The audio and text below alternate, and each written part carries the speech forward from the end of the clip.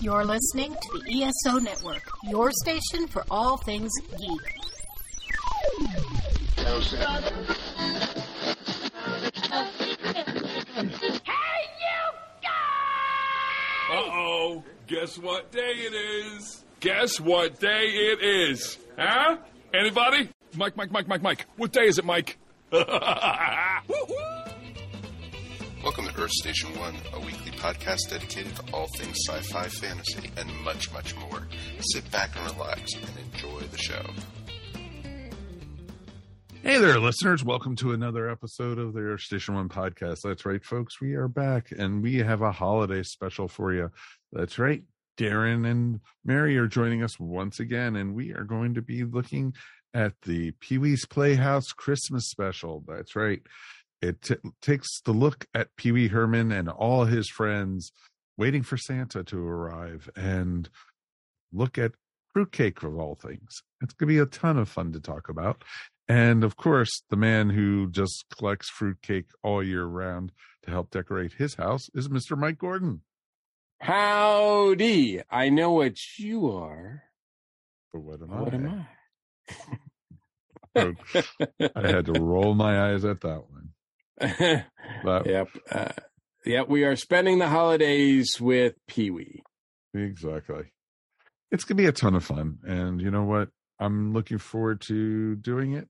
And, you know, how are you prepping for the holiday season, Mr. Gordon? I am just trying not to think about it until it's woefully too late. Of course. Isn't that always the case? That is always the case with the holiday season. It's like, yeah, I got so much going on in life. What?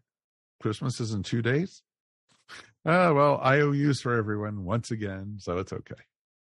I tell you though, watching this special made it feel like it's a lot closer. I was like, oh, wow, we are really in December, now. So really, yeah, it starts now. It's not like something that's just going to happen in the future. It's going to be on top of me pretty soon. We had to go to the dentist last week, and, you know, all throughout the office, it was all Christmas music. It was all... Wow. Your favorite. Oh, I just love Christmas music, you know. You do. You are such a fan. It's your favorite time of year. You know, on my phone right here is maybe 2 Christmas songs now. Actually, I just downloaded just recently the old 97s because they did the music for the new Guardians of the Galaxy Christmas special. Right. It's true. And so I downloaded the songs from that, the one they did with Kevin Bacon and then the one they did at the beginning of the show. That they didn't know what Christmas was. So it was pretty fun, and I'm a big fan of them. So it was just like, okay, if they do a Christmas song, I'll do it, you know, just for the band's sake and everything. So it was cool. And I think I have Christmas Rap by the Waitresses. Nice. And Bob and Doug McKenzie doing the 12 Days of Christmas. Of course, that's a staple. Of course. It's better than Dinah Shore doing the 12 Days of Christmas. But, much better, but we'll get into that. We'll get to that later. So, you know, she's still probably doing it, 40 years later. Yep. Her body might have left us, but her spirit sings on. Oh, you could go to the gravestone and you could probably still hear it in Hollywood or wherever she's buried. So it would be very cool. And we'd love to hear from you guys. Please write us feedback at earthstation1.com. And you know what? We keep tell people enough about our new YouTube channel. We have been having a ton of fun recording these videos for you guys and actually putting them up there for you to actually see us talk to different guests, different celebrities, different artists, writers, sports figures, or our main topics. And I know our holiday gift guide has been getting a lot of hits. And so definitely, folks, it's great that we can do this for you now. And you actually might be seeing a lot more of us on certain places if we have some of the things we have in the works right now in 2023 come our way. So, but more of that later in the year or into next year as we get along. But definitely, please, if you get a chance, subscribe and give a thumbs up to our YouTube channel. We would really appreciate it. Can't express that enough for you guys. All you have to do is look up Earth Station 1 up on YouTube, and we're there. Pretty cool. And speaking of as there also, a big thank you to our patrons. Our patrons are our lifeblood on this network. And you know what? We have some amazing folks up there. And, we want to wish each and every one of them a happy holiday from us here on Earth Station One. Both Mike and I, we might celebrate different holidays, but the spirit is all the same. So it's actually kind of cool that we get to celebrate with you guys. And our patrons are, like we said, our family. So you too can become one of the members of the family for as little as $1 a month. That's right, $1 a month to help subscribe to Earth Station One podcast. And all you have to do is go to patreon.com/ESO network. Pretty cool, folks. Definitely worth checking out. Also worth checking out is our friends over at Tifosi Optical. Tifosi Optical is running some amazing holiday specials right now on sunglasses, gamer glasses, safety goggles, exercise glasses, all kinds of really cool stuff. And you too can help benefit from their sales that they're having right now for the holidays. All you have to do is go to TifosiOptics.com. And a special way of saying thank you, all you have to do is type in the coupon code EarthStation1 and you get 10% off your whole order. Not just one pair of glasses, folks, but your whole order. TifosiOptics.com. Check it out. And now we're here with new friend of the show, Jeremy Miller. He is an actor, a celebrity chef, a book writer. You name it, he does it. He might even fix cars for you, so you never know. Welcome to Earth Station One, Jeremy. Thank you, guys. I appreciate it. How you guys doing today? Absolutely great. And welcome. Yeah, welcome to the station. It's an honor having you, sir. Oh, it's a pleasure to be on. We're here also, obviously, to promote the Celebrity Chef cooking show that you're doing at Blackwater Creek. And that is on Saturday, December 17th. Make sure I'm getting that in right away, right? Yeah, absolutely. Yeah, no, we've got a great event coming up. Yeah, I want to talk more about that. But also, obviously, you've got such a great history. I was kind of curious. I know that, you start off did you start off doing acting, like live action work or voice work? Because I know you did voice of Linus, right? As a Peanuts character? I actually started doing live action work first. I started when I was 5.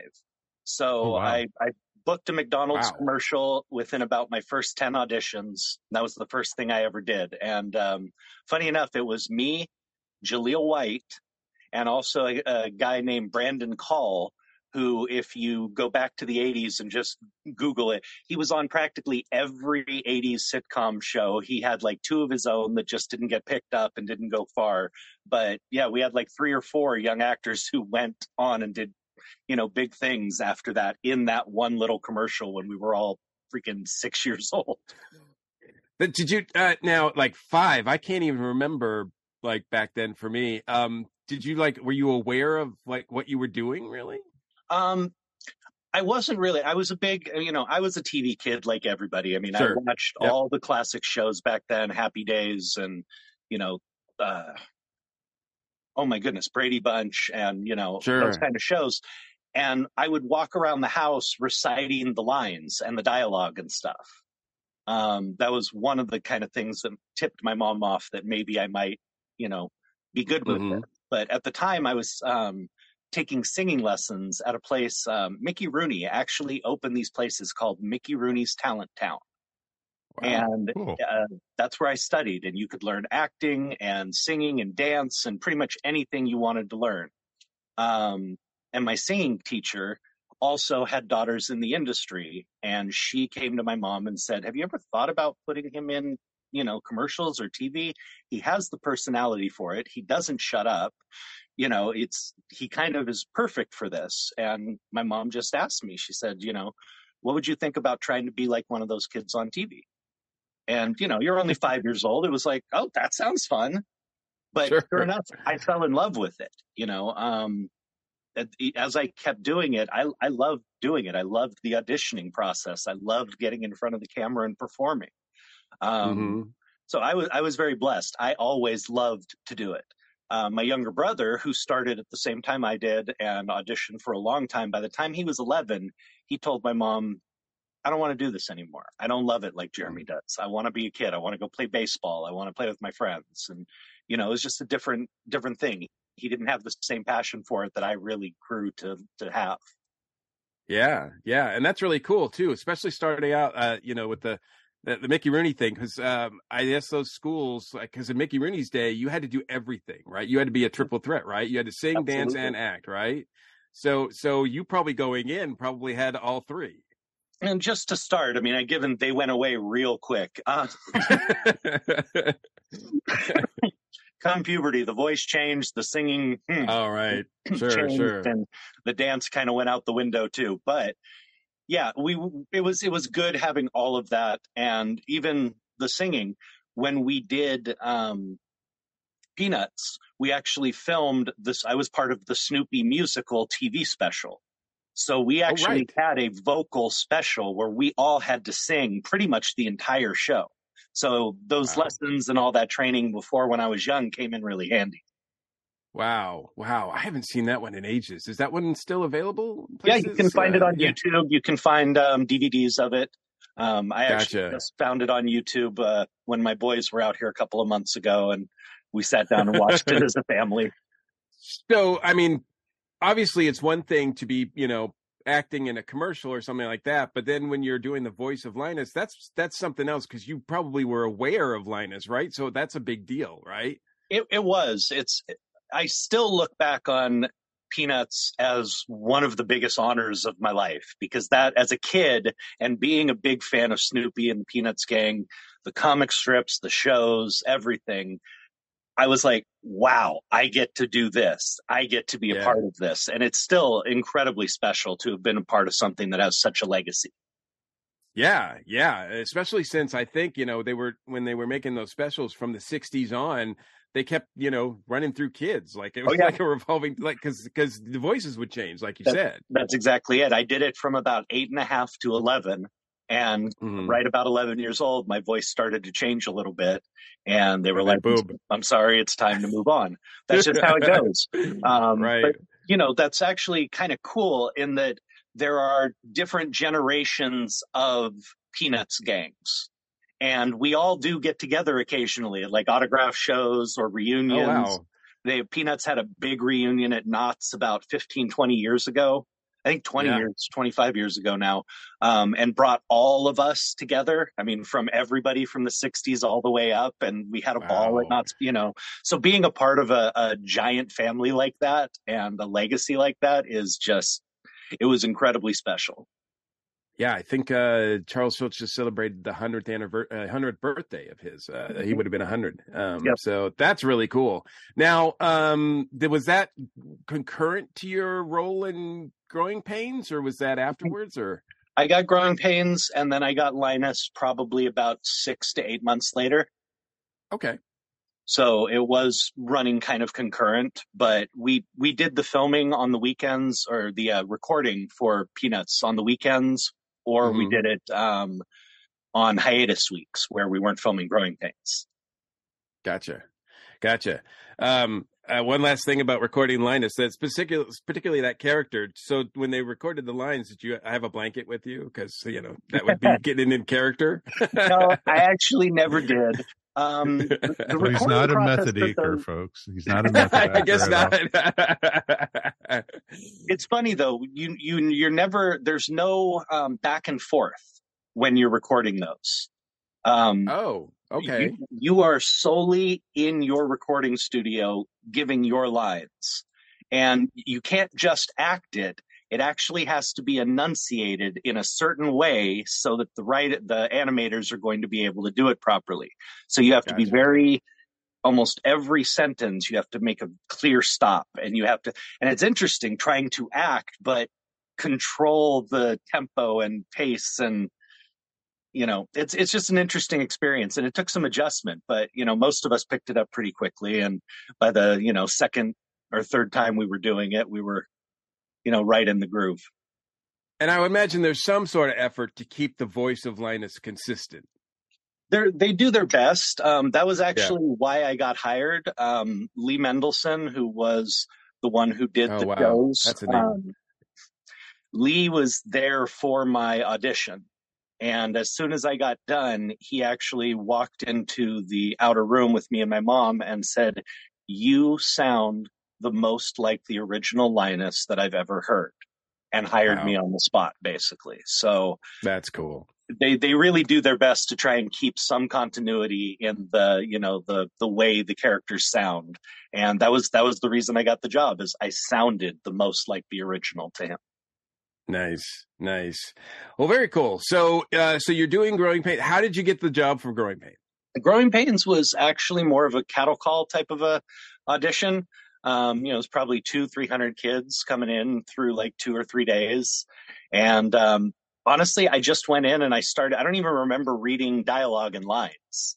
I know I did. I'm sure we got through those at some point, but I just went in and started doing what I did. I started telling jokes and doing impressions and just messing around and talking with the producers and the casting director. And to this day, the producers still say that that's what got me the job, was that I was just able to come in and be a kid and be natural. And it wasn't even my read of the script. It was my personality when I came in and started entertaining them. Mm-hmm. That's cool. I would imagine that for especially a series, if you're trying to be a regular in a series, especially a family drama or a family sitcom, they want that chemistry. That's the most important thing, not whether or not you can remember every single line, right? That's absolutely true. They're looking for maybe somebody who looks a little bit like the parents, someone who they want to find that chemistry. I can tell you a little bit. The very first Carol was not Tracy Gold. We actually had a great actress who played Carol originally, and they basically ran the pilot through the test groups, and the chemistry wasn't there with her. That's basically what the producer said. They just, the fans and the people who were watching it didn't feel the connection with her. So she ended up being recast, and thankfully Tracy was their choice, and the rest is history, because I really believe that chemistry that we all had and the fact that we all became a real family behind the scenes, I really believe that came through on camera and is one of the things that helped make us, a special show. Yeah, absolutely. Was that recorded in front of a studio audience? Yeah, we did live studio audience every week. Wow. Old school 4-camera show. I've been to a few of those tapings back in the day, like Golden Girls and whatnot, and it's like watching a play. I mean, it's like you're performing a play, very different than doing a movie or a traditional like drama show, right? Oh, absolutely. I had done 2 movies before I got Growing Pains. Growing Pains was my first sitcom, and I had done plays before through Mickey Rooney's Talenttown, actually. And yeah, to me, even as a kid, I was like, okay, this is what I know. This is what I recognize. I felt more comfortable doing a live performance show because of what you said. It was more like doing theater. Doing the films was odd. I enjoyed it, but it was very different than what I was used to. Gotcha. So tell us a little bit about Growing Pains. You grew up literally on the show, right? Yeah. We filmed. What is that like? Well, we filmed from 8 to 15. That was my ages, 8 to 15. So basically half my life was spent on television at that point. And it has its ups and downs. I mean, there's definitely positives. I got to meet amazing people and do incredible things, but that does come with some backlash. You go back to school and, well, now you're on TV. So all the girls like you and want to be around you. Well, guess what? That just made all the guys at school hate you. And now you have a bunch right. So it was a delicate balance. And I'll tell you, any child star will tell you, being splayed on television for the world during your puberty, most awkward years, when you really feel horrible about yourself, is not the greatest thing. It doesn't do wonders for the self-confidence, but, all the negatives are far outweighed by the amazing positives. I mean, I had this incredible second family for 7 years, and I don't just mean the cast, although they were my second family. Right. I mean, our crew, right? I mean, our crew. I mean, everybody. We had we knew our cameraman's kids. We knew our lighting guy's, wife. We knew the prop guy's family. Everybody knew each other and was a part of this big group. So that was just an incredible blessing. And then I got to travel the world. I got to, help 100 different charities. I got to meet millions of incredible people. At 14, I got to speak at the UN. I mean, what kind of 14-year-old gets to do that? Yeah, what was that about? I was working with John Voight and Raul Julia, Angelica Houston, and a bunch of other people, Valerie Harper, and we were basically fighting for a bill that we wanted ratified across the world for basic children's rights. At the time, there were 40,000 kids a day dying from basic nutritional deficiencies. 40,000 a day. Wow. And, we were basically trying to get governments to step up and do something about this. So I got to speak to 81 heads of state at the UN, and we ended up getting every country but 2 to ratify that bill. Wow, so, that's impressive. That's awesome, though, that you were active on that level at that age. Well, I was blessed to have older mentors who, were willing to bring in a young kid to something like that and, show me that we could help make a difference. Because, I certainly didn't know I was capable of making any sort of impact like that. Right. At that age, it just doesn't occur to a 13-year-old, 14-year-old. But it was just those kind of things that were amazing that I got to be a part of. So any of the small negatives that come with that are well wiped out by the positives. I have to ask, so I think, what is it? Almost like 8-10 years ago now, like you were in there was a sort of a reunion movie, right? Yes. What was that like getting all back together? Oh, it was incredible. We actually did 2 reunion films. One was in 2000 and the other was in 2004. And both were just great experiences. The first one, we all hadn't been back together in a long time. And there was actually a lot of healing that went on that first time. Not that we had any direct negative experiences, but it's been well known that Kirk was a bit of a problem at the end of the show, that he had made life a little difficult for our producers, our writers. He was changing things around because of his extreme views. He felt Growing Pains was too risque. And there was some hard feelings from a lot of the cast. Sure. We weren't invited to him and Chelsea's wedding, things like that. But when we got on set the very first day, immediately Alan's bantering with Joanna, I'm bantering with Tracy.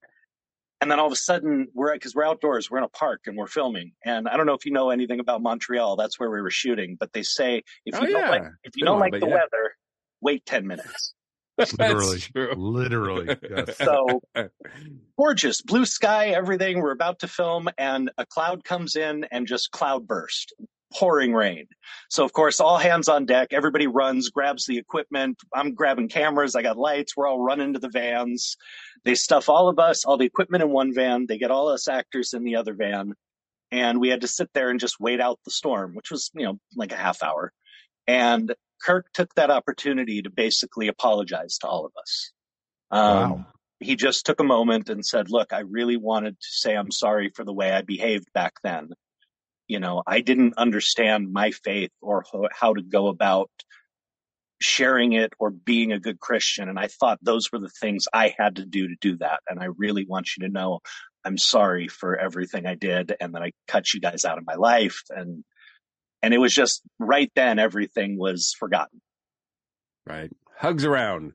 Yeah, it was just an instant moment of healing, and the rest of filming was just a ball being back together again.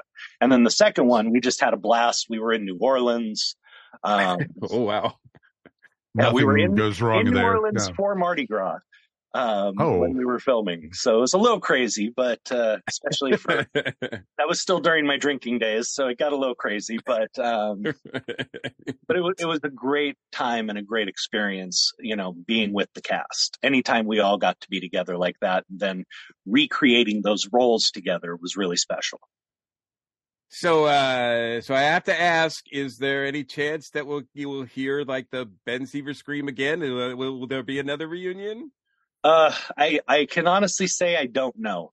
Warner Brothers is is being very mum on. That's crazy right now. Warner Brothers is crazy right now. But. Well, that's the thing is Warner Brothers owns Growing Pains. They own the rights. ABC didn't own it. It was a Warner Brothers show. So a couple of years back, actually, I put together a reboot, basically. Got a great writer to put together like 6 episodes for me. And I got the cast on board. We got everybody together. And then Warner basically just said, we're not interested. If we do anything, it's going to be one of our own stories. And that's it. So we don't know. It could happen. It might not. I don't know. What I do know is at the time, the cast was definitely up for it.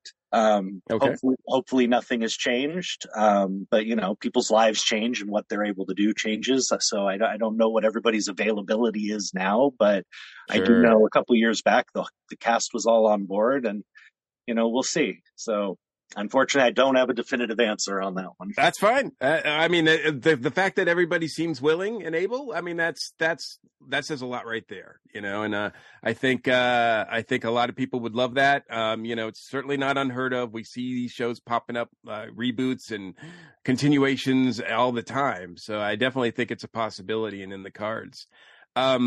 But I wanted to switch gears, of course, like sort of you did in college, right? You went from studying drama, being really into drama, to my understanding, all of a sudden getting a love for the culinary arts. I had always how did that happen? I always had a love for cooking. My grandma was a self-taught chef. From the age of 3 years old on, I followed her around the kitchen. Every holiday she cooked very big and I would help. And I fell in love with getting to cook for others and showing your love for others that way. And, later on, when I was about 10 years old or 9 years old, she bought a restaurant, up little north of Bakersfield, California, a little small fishing town up there. And I would go up there in the summers when we weren't doing Growing Pains and I would work in the restaurant with her, which to me, it wasn't work. It was hanging out with grandma. But sure. That's where I got my passion for it. And after dropping out of USC, which was just nothing against USC. I loved the school and I wish I could have taken I wish I could have had a better experience, but I broke my ankle really horrifically in a tennis match like 2 months in and had to drop half my drama classes because I couldn't be moving around stage on crutches. And then I got mono a month after that and had to withdraw from all the rest of my classes. I had a case of mono that literally kicked my butt for 4 months and took me from a 185-pound athlete to about 115 pounds. And Whoa. All my friends calling my family being like, is he on drugs? What is going on? Does he need help? What is happening? And it was just, I had this really horrific case of mono. So that those things put a damper on my year at USC. And I kind of realized that I needed to, at the time I realized that the money I had since I was putting myself through school was going to be seriously depleted by doing another 4 years. And I kind of decided it was time to go back to acting for a while to try and help my mom out. It was around that time that a lot of the trauma of my past, abuse from my stepfather and things like that started to rear its head. And my alcohol abuse began right around 19, 20 years old. And I was kind of lost in the wilderness there for a couple of years until I found the Cordon Bleu program over here in Los Angeles. And that was my second chance. That was my little bit of a rebirth, something else that I love and was passionate about. And I decided to chase it. And I still act when I can. I still, pick up gigs here and there. I still have lots of friends who are doing parts and they'll send me an independent script or they'll send me this and they say, hey, I got this role I would love for you to do. Take a look if it's something I'm interested in. So I still stay doing it, but cooking's my other, passion. And I love being behind the stove. The two places I feel the most at home are in front of a camera or behind a stove. So I'm very blessed that I have two passions like that I can chase, Uh-huh. And you're putting them both to good use as a celebrity chef, right? I'm doing my best. That's one of the things I do is these celebrity chef cooking parties. It's kind of what we're going to be doing in Bedford, Virginia, at the Blackwater Creek Event Center. It's basically it's one of my cooking parties. It's going to be kind of like a cooking show. If you remember the old Emerald show, where he had like the 8 to 10 guests right around the center island with him to interact with him. Well, that's what I do in my normal cooking parties and my normal cooking classes is I go to someone's house and, we develop a menu, whatever kind of theme they're looking for. And then I cook 4 to 5 dishes, teaching them everything as we go. They get to enjoy tasting portions of each of the dish. And I just give them kind of, history and background on the dishes, things they can do, things they can add. And we just have a really good time. So that's kind of what we're going to be doing here. We're going to have 12 VIPs. Those are going to be VIP donors, and they'll be right up front interacting with me and getting the lesson. And then there will be other seats in the actual audience where people can donate to just sit and watch and enjoy. And everybody's going to get to try the menu.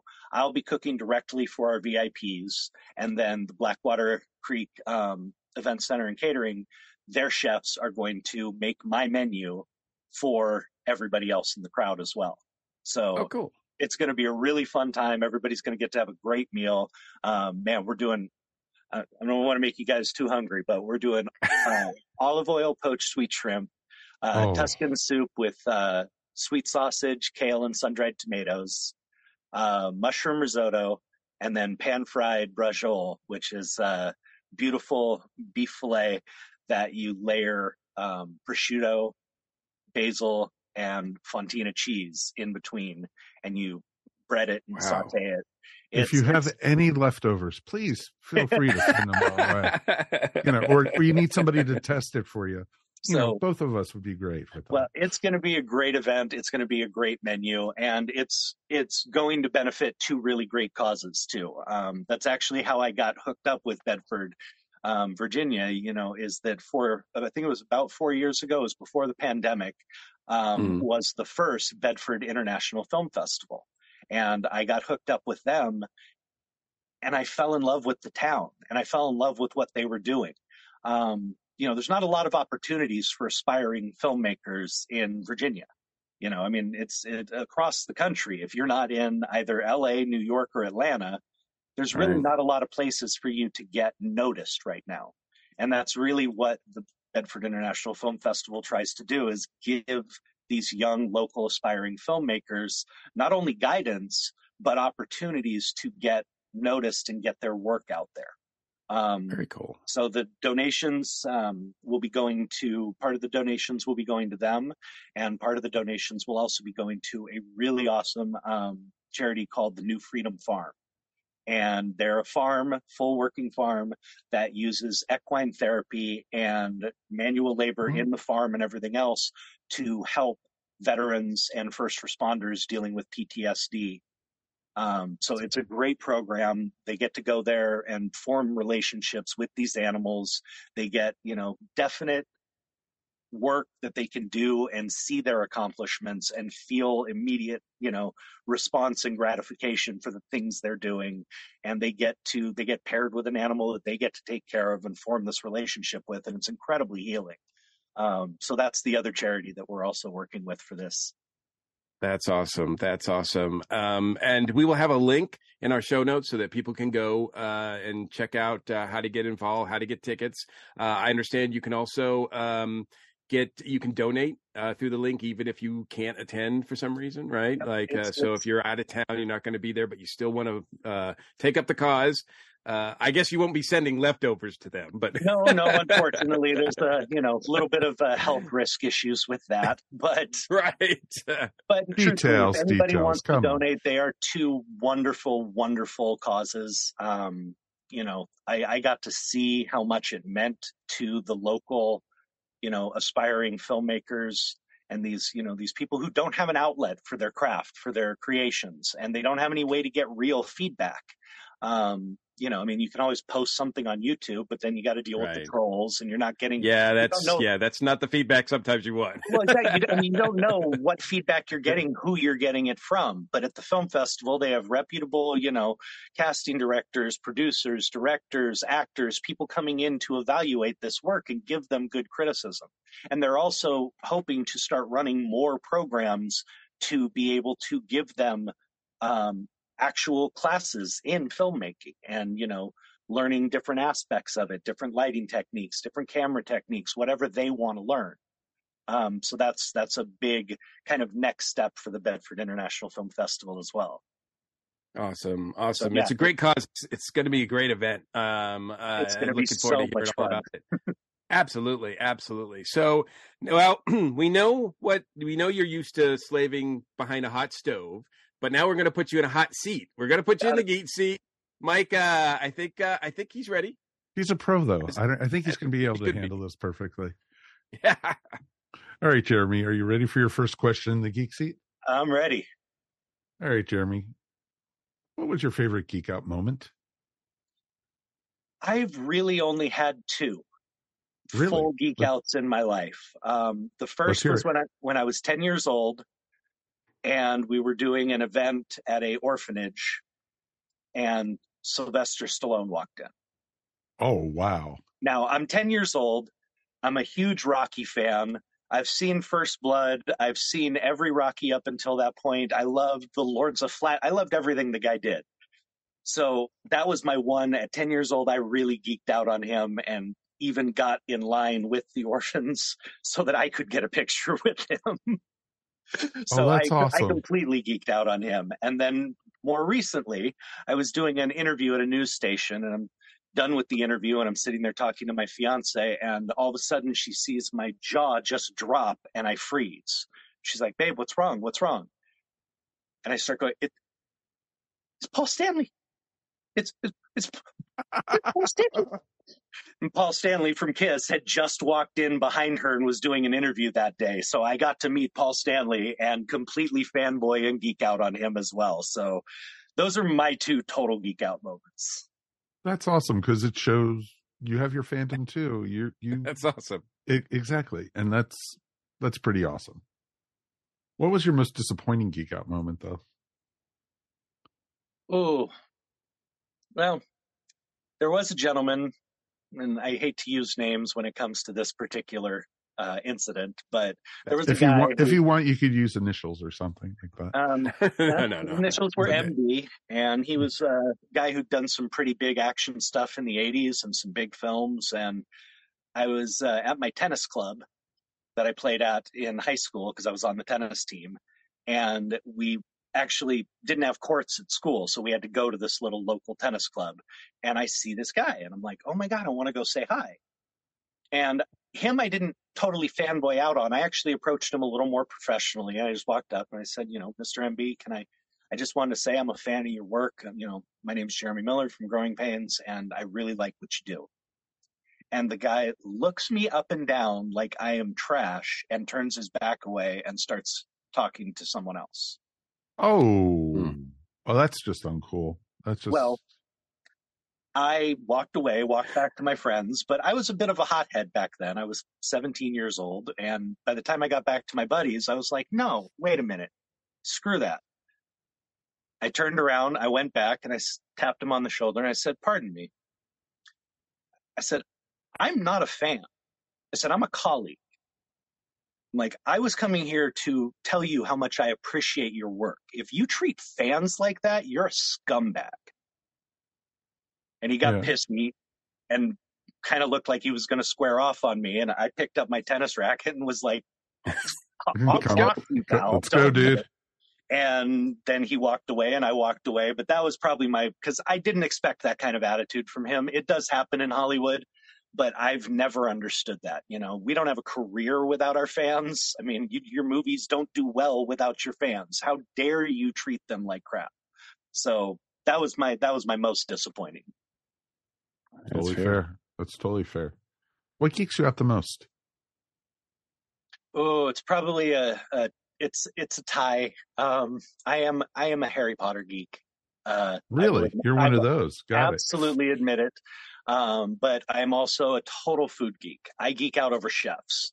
That's, the great chefs, the ones who are doing really special things. I mean, like if I ever got the chance to meet Thomas Keller, who's generally considered the greatest American chef right now, I don't even know if I could speak. I mean, when he opened his restaurant out here in LA, I sent in my resume and everything else and told him flat out, I will sweep your floors. Just let me in the kitchen. Just give me a starting place. I said, I am a fully trained chef. I don't even need a chef job. I will be your porter. I will wash the kitchen. That's how much I truly geeked out. He's an amazing chef. And that's my other place I geek out. If I get a chance or opportunity to eat at a great chef's restaurant or meet an incredible chef, I kind of lose it. Nice. Totally cool. I totally respect that, man. What turns your geek off? What turns your geek off?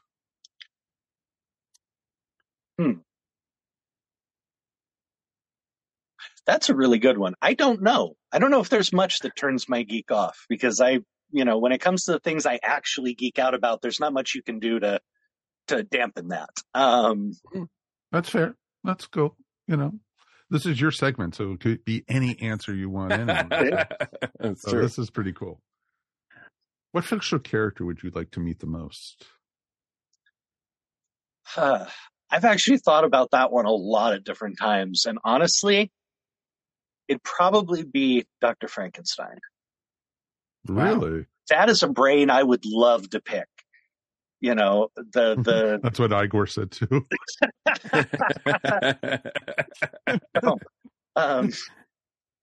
I think honestly it would be Dr. Frankenstein, because delving into that mind, that genius, but what drives that mania, knowing he's doing something so horrific, just fascinates me. No, that totally makes sense. Totally makes sense. That would be kind of cool to see, because he was obsessed with bringing the corpse to life or reanimate, and so, yeah. That's a different kind of cooking. Oh, very much so. Very, very different cooking. Which fictional character would you like to meet the least?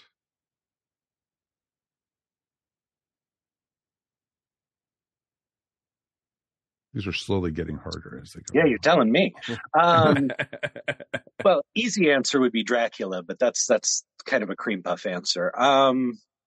Truthfully, the person I would least like to meet, probably Don Quixote. Yeah, just don't put him near a windmill. That's all. He's a little crazy. Oh, yeah. Well, a little nuts, and just passionate enough to perhaps convince you. So I'm not sure I'd want to go down that road with him. Yeah, good point. Good point there. All right, Jeremy, what is your favorite geek word, phrase, quote, propose?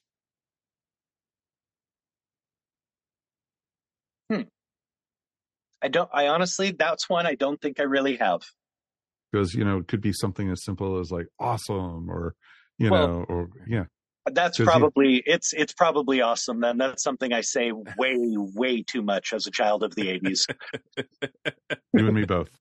Yeah. Absolutely. What is your ideal geek occupation? Probably, well, that's an interesting one, because as I've said, working for an incredible chef in an incredible restaurant like that would geek me out completely. So working at the French Laundry or any one of somebody like Thomas Keller's incredible restaurants would geek me out completely. But my ultimate kind of geek moment would be to, geek gig, job, whatever you want to call it, would probably be to travel for food. Just traveling the world for, and this is where it'd be different, is traveling the world for food in places that are based on like my favorite literature, like Harry Potter places, or this, H.P. Lovecraft, and going back to Europe and all the weird places, or New England and all the weird places he wrote about, and finding authentic food, or finding, that'd be kind of my geek job moment would be to be able to take people along that journey that I kind of go on mentally myself when I'm reading. Because as a chef, I'm reading something and I'm thinking about the region and what they would eat, what they would do, that's just kind of one of the ways my weird brain works. That's pretty awesome, though. That is great. I actually was working on a documentary that I was planning on making once about, it's called Guy Ate Here, and it was about the diners, drive-ins, and dives, and going back to the places he went and seeing how it changed him going there, has changed the restaurants and everything. And but that would have been, I'd have watched that, definitely. I think it would have been totally cool to do. Every time when my son was little, every time we used to go to a different city and everything, Dad, we got to go here. Guy Fieri went to this place and he went to that. It's like, okay, no more TV for you, son. What geek occupation would you not like to do? Working at an amusement park. I have a lot of friends who were big Disney geeks who aspired to, at just some point in their life, work at Disney. And, it's just something that I've never, as much as I have a passion for Harry Potter, I would never want to work at the Harry Potter world at Universal. As much as I've had a passion for Disney over the years, like everybody in this world, I would never want to work at an amusement park working as one of the characters. But I know many people who did aspire to that, not as a long-term, career or goal, just as something they wanted to accomplish at some point in their life. I think that's the one I would probably turn down the quickest. Mm-hmm. Yeah. I had a couple of actor friends who took Weird Al song Skipper Dan a little too seriously because they were talking about the people who wanted to be actors and got stuck working the Jungle Cruise ride. Yeah. So that's pretty awesome, though. All right. Ready for your final question in the Geek Seat, sir? All righty. All right. What is your ultimate geek fantasy? See, here's where it's going to get a little different. Because after everything I've said about the chefs and everything else, my ultimate geek fantasy would be to get to travel for a season with the USC Trojans football team. Oh, wow. Okay. I wasn't expecting that one. No. It's a little out of left field, but I am a diehard Trojan, have been since I was like 7 years old. And that for me would be like the ultimate geek out experience, would be to spend a season with them. Travel with them, give me a role. I don't care what it is, carry the equipment, whatever, but just see everything that goes behind the scenes, all the ups and downs, and be a part of that for a season would be my absolute ultimate geek out. Awesome. That is awesome. That one surprised me. This is good. Yeah, it did. You got me there, Jeremy. You really got me there. Well, Jeremy, I've got some amazing news for you, my friend. You've made it through the Geek Seat. Congratulations. Huzzah! Mr. Mike Gordon, tell the young man what he's won. You have won a lifetime subscription to the ESO network, a value easily worth $68.04. It has been amazing having you on here. I do have to ask one more question. I was thinking of it while Mike was doing the Geek Seat. Do you have a dish? What is your big specialty as a chef? Your signature dish. Yeah, so your signature dish. Truthfully, I don't have a true signature dish because I am so ADD. It changes on a weekly basis, and I've studied, so many different cuisines. So one week it could be, risottos. Another week it could be barbecue. Another week it could be jambalaya and barbecue Louisiana shrimp. I'm all over the place as a chef. So that is awesome. I will say that I probably take pride in everything I do, but my soups tend to be something that I really excel at, that I love to make, and that I always get just incredible reviews on. My whole family looks forward to the cold months when I can start making soups. And it's something I really enjoy. I enjoy the slow process of building levels of flavor on level of flavor, and, just letting it all come together. There's something really special about throwing it all in a pot and turning it into magic. Well, you're in Southern California, though, but, is there really cold months there? Well, occasionally. I mean, like right now for California, we're getting into the 40s at night, and, we're in the low 60s during the day. So it's a little chilly for California. You might have to close a window or two. Yeah, you might have to pull one still line soup season. It's still soup season. Doesn't matter what the temperature is outside. All right, very cool. Well, December, what is it, 17th, 18th, right? 17th and 18th. You'll be at Blackwater Creek and doing the Celebrity Chef cooking show. And like I said, we'll have a link in our show notes so that people can check that out.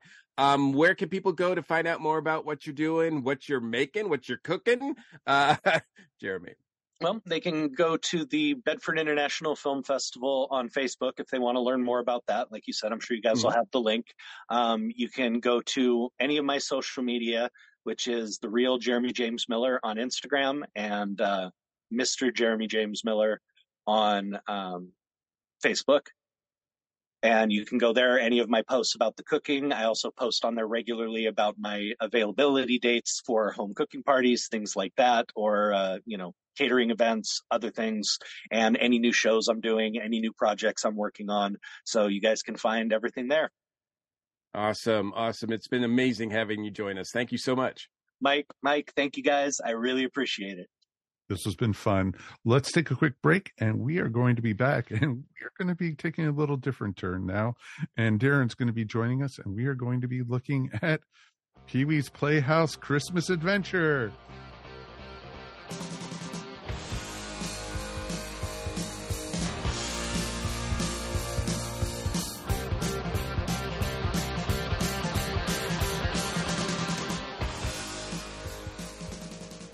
Hi, this is Ashley Pauls with this week's Box Office Buzz. I feel like I've been really out of the loop the past couple weeks in between moving to a new house and dealing with a bunch of illness in my family. So I've had a hard time keeping up with all the new stuff coming out at the box office and on streaming. Hopefully after the holidays, things will settle down, quiet down a little bit, and I can watch some of this stuff. But I feel like what most people are going to be talking about in theaters in the coming weeks ahead is Avatar: The Way of Water. I honestly have no idea what to expect about the box office for this movie. I could see it going one of two ways. It could be a massive flop, and I could see James Cameron just being way too overconfident in this franchise. They've waited too long to come out with a sequel.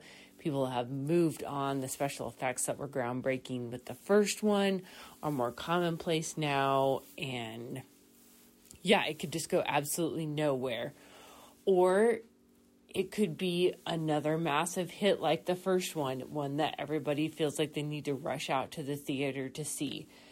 I kind of have mixed feelings about the first one. I remember going to see it when it was in theater and just being blown away by the world that was created and all the special effects and just like, wow, this was really something to see. But over the years, I feel like this movie has taken some flack in terms of its story, which is not the most original. And I don't think it really has the cultural staying power of something like, Lord of the Rings or Star Wars or the Marvel Cinematic Universe. So I think James Cameron's being a little overconfident here about the fact he's going to make, 5 or however many of these movies. But it's kind of the big one to beat, at least it appears, for the holiday season. So I'm really curious to see how this all plays out. And that's it for Box Office Buzz this week on streaming. I'm hoping to catch up on the new Willow series on Disney Plus, and I rewatched the Willow movie for the first time in a long time, so hoping to write more about that over on the blog for the ESO podcast website. In the mood to listen to some geeky conversations? Feel like the internet isn't the best place for an in-depth, respectful exchange of ideas? Then head on down to the 42 Cast. It's a weekly show that covers a new geeky topic in comics, TV, movies, literature, or video games every week. We can be informative. Back in my day, kids, Pluto was a planet, so it's gonna stay a planet. Irreverent. You learn so much from the X-Men. I mean, really. That Wolverine is the most important character no matter what. Strange. It's like, Grodd if he went into theology or something. Right? Or controversial. I believe, and I will swear to my dying day, that the Marvel Cinematic Universe began with Howard the Duck. Find us on Stitcher Radio, iTunes, 42cast.com, or esopodcast.com. It's the 42cast, your ultimate answer to fandom, geekiness, and everything.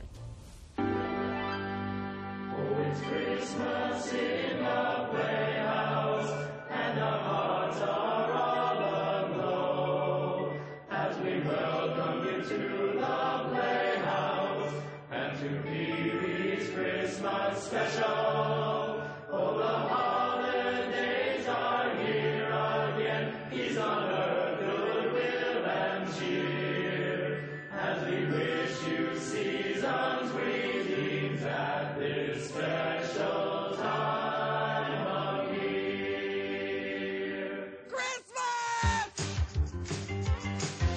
Hello, everybody. My name's Pee-wee. What's yours?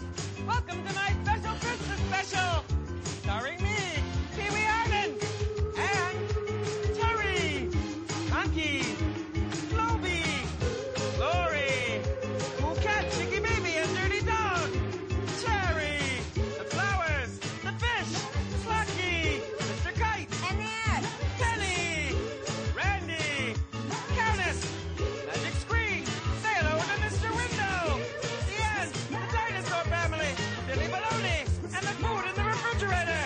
Also starring Cowboy Curtis, Miss Yvonne, Ricardo, Mrs. Renee, the King of Cartoons, Reba the Mail Lady, and Jambi, and my special guest stars, Frankie Avalon, Charo, the Del Rubio triplets, Annette Funicello, Whoopi Goldberg, Magic Johnson, Grace Jones, Katie Lang, Little Richard, Joan Rivers, Dinah Shore, Oprah Winfrey, and Princess Zsa Zsa.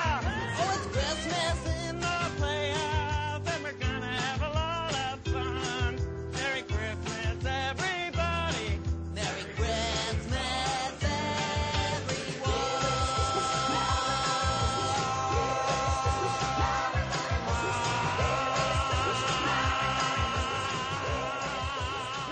Welcome back. Now it's time for the LGBTQ segment. Do you want to take it away, Darren? You sound very tired. Are you okay, darling? Do you need a sound couch to lie on? exhausted. You sound tired. Are you watched- spritzing over there? No, What's going on? Pee-wee will do that to you. Pee-wee wore me out, basically. Well, yeah, Pee-wee can do that. Pee-wee's a very high energy character. Let's be honest. That man doesn't ever stop. No, it's the cocaine, I think. I'm not sure, but I think Or it's... I thought it was the time with the construction workers, actually. Well, I mean... I don't know. They had each other. Fruitcake! Ah! So, Do more fruitcakes. hi, everybody. Happy holidays and all that rot. We're going to be talking about the best Christmas special that's ever been made and will ever be made, most likely, which is Christmas at Pee-wee's Playhouse, which is a crazy hour acid trip into Pee-wee's world. If you're familiar with him at all, the character actor Paul Rubens created this character named Pee-wee Herman, and he was very famous in the 80s. He had some movies out. He had a Saturday morning kids show. He was first, I think, on Off-Broadway with Pee-wee Playhouse as a more risque adult version as opposed to what happened on Saturday morning. You can figure that out because the jokes, they write themselves on the show. I don't know. It's still kind of. I know. This is one of those that the kids aren't going to get those jokes that the adults are going to get. So, yay. We love that kind of humor. And this Christmas special has everyone in it. If you ever wanted to know about the 1980s, you watch this special, you know everything you need to know about the 1980s at that point. Everybody possible is in it. In fact, the rumor is they actually did, he's got a big grand opening. He's got the singing Marines there. He's got the two backup dancers from Madonna's Vogue video singing along with him. And they're doing all this choreography and everything. And they do a roll call of guests for the show. Yeah. That was almost the whole episode, right? I know, there. right? It's a 10-minute number. That was as long as his Christmas list. And it turns out they left Cher off. She's not part of that number because Cher just showed up in the middle of taping and said, "Can I do something real quick?" And they gave her the word of the day bit. Yeah. And like, of course, Wow. Cher can do anything. Cher what? She's Cher. Even though she was on that like bottoming off of Moonstruck and about to start selling, QVC hair care products for a hot minute, before That's all right. She comes back. She does. She's gonna live forever. We all know it.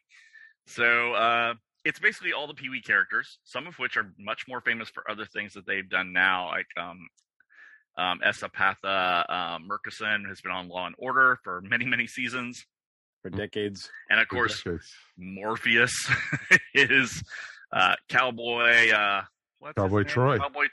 Cowboy Curtis. Cowboy Curtis. That's what it is. Cowboy Curtis. He's in here. But I'm just going to go down some of the names here. King of Cartoons, William Marshall. Sci-fi fans will know him as Blackula. Exactly. Let's see here. Lynn Marie Stewart played Miss Yvonne. She was a standout on the Pee-wee cast for the most part. We had Frankie Avalon and Annette Funicello reprising their roles as basically 50s sweethearts who are basically in white slavery to Pee-wee during this special. Pretty much. They're making all of his Christmas cards. 500 each. Yeah. Yep. Frankie, Annette, you done? No, I think they were in the midst of like really promoting that Back to the Beach movie that came out around that time. And so this is 88. This is a celebration of everything 80s, right? Oh, totally. Charo is there, the Gucci girl from the Love Boat. Of course, Love Boat was big in the 70s and 80s. We have the Del Rubio triplets. Who, if you don't know them, oh my God. Get a hold of an album, find some YouTubes. The Del Rubio triplets are this wonderful guitar-playing platinum blonde group of ladies who were famous for doing a acoustic guitar version of "Whip It" by Devo. That's how they got their fame. Yeah, and so they became kind of these really campy stars that would just show up in these odd places, and yeah, it just became crazy. Whoopi Goldberg's in here. Magic Johnson's in here. Now, I have a personal tie for my favorite gay icon in this special. We have Grace Jones coming out of a box. That's so true. She's being mailed to the White House, and she winds up at the Playhouse instead. Mm-hmm. And she sings, I believe, "Little Drummer Boy." Little Drummer Boy. And then we have the best version of Little Drummer Boy ever. The best version ever. Oh, come on. No. That's the Bowie version. No, that's the Bowie and Crosby version. No. But the better version. But I swear, I thought like when she starts taking her glove, I'm like, is Grace just going to strip to nothing on this? Is she doing a striptease? What is she doing? And no one can stop her because she's Grace Jones. No. And then we get K.D. Lang singing "Walking Around Winter Wonderland." Every time I hear that, I sing "Walking Around in Women's Underwear." But K.D. Lang, before she was out, before she was out, right before I think she her was first out album only came out in '87, and this came out in '88. Yeah. And then she did "Constant Craving," and there you go. Judy was watching it with me, and she was just like, "God, Katie Lang is so young there." Mm-hmm. But then a lot of them were, so. That's true. We get Little Richard, Joan Rivers, Dinah Shore. Speaking of Boston lesbians, Dinah Shore is still singing. He's singing that song of Christmas. Yeah. 25 bunches of nachos. It's like, what the heck is he doing in there? Oprah Winfrey, and this was early Oprah.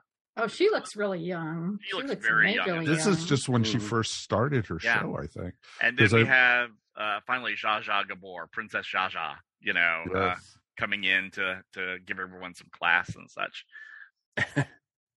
Go on, Mike. What you were going to say about this is just it's like a cavalcade of Love Boat stars. Oh, totally, it is. It's like every gay icon from the 80s is pretty much in here. Pretty much, yeah.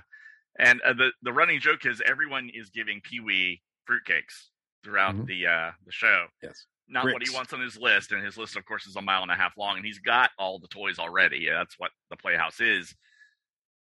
Everyone gives him fruitcakes, and by the end, he's like, "Oh, fruitcake, yay!" Because he's been very disappointed by every fruitcake he has gotten so far.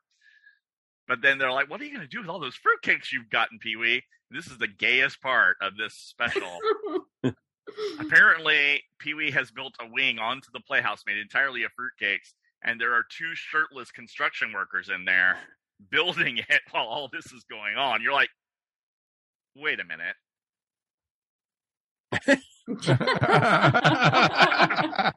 How? What? Where did he keep those guys the entire time this whole thing has been going on? Yeah. But it hits all the basic holiday tropes. There's snow. There's ice skating. There's letters to Little Santa. Richard. We forgot there's Little Richard. Little Richard. Oh my God. Woo! There's Santa makes an appearance, of course, is mandated by, all holiday specials. Santa must show up at some point. And it's such a cute ending. I'm not going to spoil the ending because I want you to go see it. But what is hilarious is on the DVD print, the word joy is out in front of Pee-wee's house, but they cut it. So it just says J-O in the frame. Wow. Of course it does. Of course it does. And this came out for 1 year and was not seen again on TV because our friend Pee-wee had a little problem. And I don't think it's a problem at all. I'm not slut-shaming at all. But he got caught doing what guys do in an adult theater back in the day. Isn't that why you go to an adult theater? Exactly. That just seems so stupid to me. You don't sit there and watch Deep Throw and go, oh my God, the acting. Right. That's not what's happening there. And so he was there and he was fondling himself, as we like to say. Just think of J.O. Yeah, just think of J.O. And he got caught, and of course, being a celebrity back then, this was huge news. Oh my God. Saturday morning. Well, because he was a children's show, especially. A children's show person. How dare he have sex with himself, especially in Florida, dear God. The laws back then were not good. The state is still not over it. No, the state's still not over it. I don't think anyone is over it, really. No, they have a picture of him on the sign, Welcome to Florida. Welcome to Florida. And that kind of ended Pee-wee's career for a while. He has come back time after time. Not like Cyndi Lauper, but you know what I mean. He's more of a cult pop culture figure. He played the father of the Penguin in the Tim Burton Batman Returns. Mm-hmm. He does a lot of bit stuff like that, but he still does Pee-wee on occasion. I think they revived it off Broadway several years ago. Yeah, and he also did. He also 2010 or something like that. Yeah, he also did a movie on Netflix. Oh, yeah, that was 2016. Yeah, and that's where Pee-wee's going to keep trucking. So oh yeah, but Paul Rubens also was in Buffy the Vampire Slayer, the original movie. Yeah, the original one. Mm-hmm. Ooh, one of the best death scenes ever. I first saw Paul Rubens before he was Pee-wee in one of the Cheech and Chong movies. He plays they're in a mental institution. They get locked up, and he's one of the the guys in the institution, and he kind of does he kind of does that hoarse voice. So he, if I remember correctly, it's sort of like a pre-Pee-wee. Like it's like but that's where I first saw him, and yeah, I've seen him. I think I know him more for his non-Pee-wee roles than I think of him more as Pee-wee. I mean, obviously you think of him as Pee-wee first, but I'll be perfectly honest with everybody out there. I am not a fan of Pee-wee Herman, the character. That's okay. I am to be not a that fan. Way. Mm-hmm. It's okay. I had never seen a single one of his movies. Mm-hmm. I had never seen a single episode of the Playhouse. I had never seen. Watching this special was the most time I'd ever spent with Pee-wee Herman. And what did you think? You're still not a fan, obviously. But... It absolutely confirmed that I do not like Pee-wee Herman. Okay. But I will say, the show itself, production wise, puppetry, all the colors, all the animation and everything, and it does it celebrates that. I mean, we talk about Weird Al a lot on this show. Heck, we talked about him last week. And then there's that in the 80s, there's that oddball character mentality where you have Weird Al, Pee-wee Herman, Judy Tenuta, Emo Phillips. You have like all these weird type of characters coming out and making names for themselves on MTV, on television, on specials like this. It seems to represent like a Southern California thing. I think for some reason I think of Southern California when I think of all this stuff, but it does also. embrace, like, it's all about it, like, love, like, I don't want to say it's all about love, like it's like some sort of thing, but it's like it's all inclusive, really. When you're watching Pee-wee's Playhouse, you feel like it's all inclusive. Like, if you're like, there's nobody here that's going to be turned away. Yeah. I mean, this is the first time I ever remember seeing a holiday special that had anything about Hanukkah in it. Oh, right. Yeah, there's that big section on Hanukkah. It's just Christmas. Right. There's a good 5 to 7 minute section about Hanukkah in the middle of this thing, which I thought was great. When Miss it's not Yvonne, I forget her name. Yeah.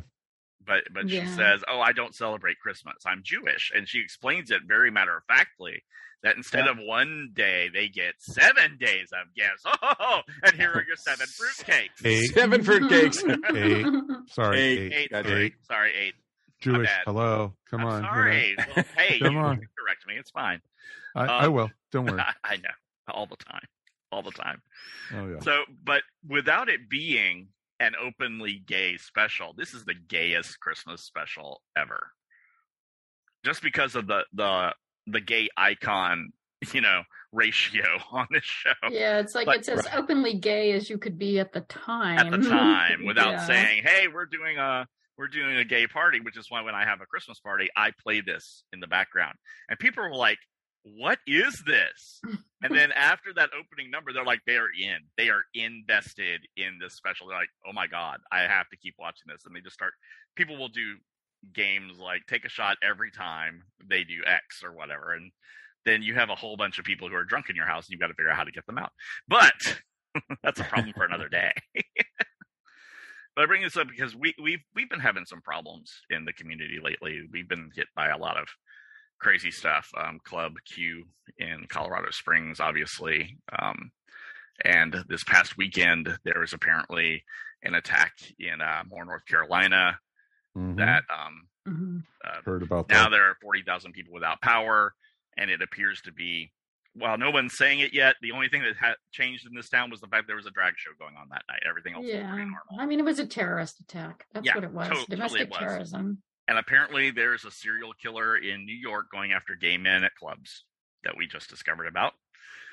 It's been and we lost Leslie Jordan the other month. So it's been a hard couple of months for your LGBTQs people. So it's hard sometimes, especially if you don't have a family to go to, because your family's not accepting of you, or if you if you're single, feeling alone or whatever, you have to find the joy where you can in the holidays, because it's very easy to get into the doldrums of Christmas. It's so much pressure, gifts, all the parties you have to go to, and sometimes you're just going through the motions and you're not really happy for anybody. And this special is the way that I like to kick off my holiday season. It gets me in the mood. Well, it's very found family. I mean, totally. It's very found family. That's what I really liked about it, is you just really feel like it's celebrating found family. Exactly. And that's one of the things I loved about it, how diverse his family was too. It was, just not white gay guys. Yeah. It wasn't your wasn't your standard white sitcom cast for sure. I mean, no, exactly. And I loved it, and I loved everyone was in different sizes and shapes too, and that's what made it even better. And everyone was accepting. Cher, she was there by my chair. I hope I didn't stare. It's like, he just improv that because she just showed up. It's like out of the blue. It's like, who did they have for Cher for the person of the day? Probably Charo, maybe, because they did that joke with her later about what does Anyo mean. Oh, it means here. I mean, that's the thing, right? Gucci Gucci. I like it. So I just think this is one of the happier Christmas specials that isn't talking down to people. It's actually educational. You can show this to little kids and they'll get a little bit of an education about Hanukkah and about the Christmas story. It's actually in there. As far as I know, it's only, it's not the whole thing, obviously. But it's in there. But I do like the fact that the main message, and like I said, we're not going to spoil the ending or whatever, but the main message is that Christmas is not just about like getting presents for yourself. Exactly.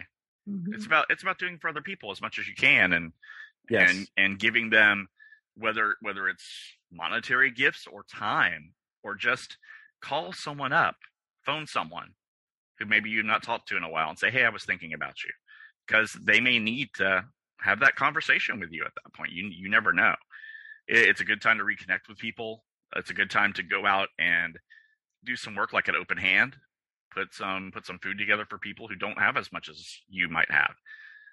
It's a time for giving of yourself, really. And that's the part about the holidays that I love so much. And it is hard.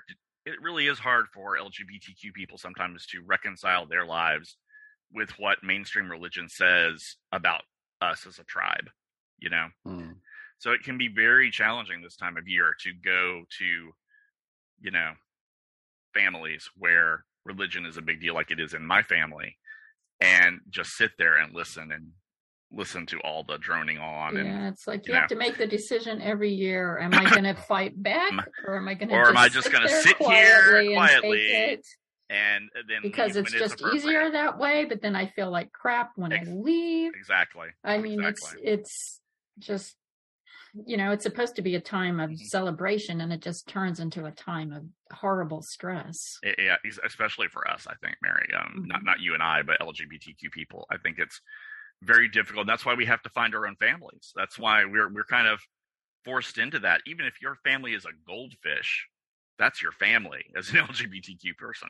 And you have to maintain some relationship with yourself and the outside world and all of your cohorts that is beneficial to you. And this is the time where everyone's telling you, you should be happy, you should be happy, you should be happy. Well, what if you're not? What if you're not gay, but you're gay? What do you do? Right. You know, you put on Pee-wee's Playhouse and you watch it and you laugh. And then you wash, rinse, repeat that stuff until, you know, you get brainwashed and you start saying things like, where's Cher? Cher was right there. But it also says, you know, how important representation is, because to especially back in 1988, to have had something like that to watch and to feel somehow represented, like, yes, I actually exist. People see me. I exist out in the world, and you know, my talent can be seen and celebrated. Mm-hmm. You know, that was, you think it's bad now. Oh my God! It was way worse back then, especially since we were still deep in the AIDS crisis. Totally. Do you know who we had back then? We had Charles Nelson Riley, Paul Lynde, and Waylon Flowers and Madam. That's who we had. Yeah, that was it. So if you weren't watching game shows, you didn't get any gay content, really. No, that was really it. That was it. No one knew what a lesbian was until Oprah had them on TV once, and then you know, the dam burst at that point. You know, or maybe Donahue. I think I remember watching an episode of Donahue where they had two bodybuilders on there who were going to marry each other because they were actually bodybuilders / exotic dancers, and they were just turned off by women at this point. So maybe they worked too much. Maybe that was the problem. I don't know. Who knows? But this was just a crazy thing. I wanted to do something light and peppy for the holidays, since this was the next time we were going to be talking. And I wanted it to be fun. I wanted us to celebrate the holidays in a good way, even though there's a lot of crap going on. You still have to like find your spirit within. And I think this special does it without talking down to people, without making anyone feel excluded. And it does it in a LGBTQ affirming way, because it is a mixed found family in this show. Yeah, I also really like the fact that you said find the spirit and everything. And it's like, I think a lot of times, even as adults too, we get like caught up in like, there's so much to do. We have to do shopping. We have to do cards. We have to do this. We have to do that. We have to do that. And we look at them as chores. Yeah. Whereas I think the enthusiasm behind like a lot of the things that happen around this time is infectious in the special. Like when it snows, they're all like, woohoo! Or like, even like, answering the door, getting mail, getting a package. Like, it's all really exciting and really fun stuff, which we can get like totally bogged down by and forget this time of year. Oh, totally. I got an Amazon package today. It was like, woohoo, look at that. Pre-ordered it came. Yay. Somebody loves me. But then you realize you sent it to yourself, you know? Oh, yeah. But no, I just felt like this was the one thing. If it was a Christmas special, and you guys told me December, Pee-wee's Christmas special is the one that we're going to do, because it is the gayest Christmas special out there, without a doubt. Yeah, I mean by a far second place, maybe. So I haven't seen, like I said, I haven't seen any of the movies. I didn't watch any of the other Playhouse episodes or whatever. Is that theme present throughout all of like the Pee-wee stuff? I think it pretty much is, but I don't think it is as exaggerated as it is in the special. No. It is very much Pee-wee gets into shenanigans, and then he gets out of shenanigans in 22 minutes, because it's a Saturday morning 30-minute show. You know, I think in the plays that he does, there's a lot of improv, but there's also a lot of, we're going from point A to point B tonight. How we get there is up to us, and then he's got his usual cast of characters like Miss Yvonne and Jambi the Genie and things like that, where, craziness ensues because Pee-wee lives in a land that is not ours. He lives in his own world. Which is that Dorothy Gale thing, right? That's that Wizard of Oz magic of, oh my God, his world is so fantabulous. I want to live there as opposed to where I live in Ohio or Utah or wherever, right? Or Georgia, wherever. It's just more fabulous, and that makes it better. I've been in some drag queen homes that look like his Playhouse. Not kidding. I could see it. I mean, it definitely reminds me of a lot of the kids shows I watched, like when I was really young, and even, of course, the big one, which of course is Mr. Rogers. And there's like, some of the things that Mr. Rogers did for the time were pretty like all inclusive as well. And this just looks like it's like sort of Mr. Rogers on acid, right? Yeah, I don't think that's Mr. a good Rogers way to was put it. gay. Yeah, Or was Lady he? Elaine maybe was a little diva, but that's about it, I think. But I was always worried about King Faraday, but that's a whole different story. the king. Never trust a man in a golden crown. Never do that. Never do that. But yeah, I never got into Pee-wee on the show. I actually saw this special for the first time when I was in my 30s. I'm like, where did this come from? And why have I never seen this before? And I sat there mesmerized by it going, what the hell? Who greenlit this? When did this happen? I had to investigate everything about it. And it turned out, it was because Pee-wee was such a popular character, CBS gave him a nighttime slot for the special. Yeah, I am actually kind of amazed that this got aired on network TV back in 1988. I know. I think it's because there's a lot of subtext here. There is. I think they improv a lot of it. Like when Flory says to Ms. Yvonne, "Hey, Ms. Yvonne, come stand by me," and she's wearing a skirt. Come stand over me, whatever. It's like, wait a minute. Mm-hmm. Wait a minute. The adults get that. The kids have no clue. So it's like, oh, the Floor's talking to Ms. Yvonne. That's cute. The adults are like, Flory's a perv. Look at that. So it's just one of those very, very, and I apologize that I'm rambling because it really is an acid trip. You have to experience it for yourself. You really do. There's no way to explain how a show with Dinah Shore, Cher, Charo, and Annette Funicello works, but it does. The casting was off the chain. Zsa Zsa performs with a Muppet-like cow named Countess. Mm-hmm. And her little I thought Zsa Zsa bell would there. hit someone when they called her a cow or something, but apparently she was fine being equated with one. So that she must need the money that month. Buy some more diamonds. Who knows? But hey, it's a paycheck. Yeah, it's a paycheck. It keeps that actor's equity insurance going. Yay! Wait. Was she I kept thinking like, okay, I get confused because I think maybe it was her sister. Was it her or sister that was on Green Acres? Ava was on Green Acres. The sister was. Right, because I kind of got that Green Acres. Right. I got a Green Acres vibe from that scene, and I was like, "Oh, this is kind of fun." Zsa Zsa was more Paris Hilton before Paris Hilton. Yeah, she's very Paris Hilton, like proto Paris Hilton. Totally. Yeah. Paris Hilton took what she did and just went right 1,000 times with it, basically. So it's like it's been done before, kids. It's been done before. But yeah, I just thought this was a fun little thing to do for the holidays. Go watch it. It's available on DVD. It's probably available somewhere streaming, isn't it? Am I wrong? You can get it on iTunes. iTunes. Apple TV, Apple iTunes. TV. Yeah, we still had to pay $2.99 for it. It's the holidays. It's worth it. It's $3. Worth it. $3 for 40 minutes of entertainment. It's cheaper than going to a movie any day of the week. So hey. I was actually amazed how many people were in this with it only being 40 minutes. Yeah, how did you squeeze all those people in here? Holy crap. Yeah, they're just one after another. Yeah, even a very young Whoopi Goldberg, wanting to be on the special. This is Whoopi Goldberg back in her Jumpin' Jack Flash days. I mean, this was Whoopi with dreads is what this was. Oh, yeah, big time. And it was awesome. It was awesome to see everybody and literally every scene. And it was just like when Cowboy Curtis, and I was like, Judy, do you know who that is? And she was like, I think so. And I said, and I told her it was like, Morpheus from Matrix. And she was like, oh my God. Yeah.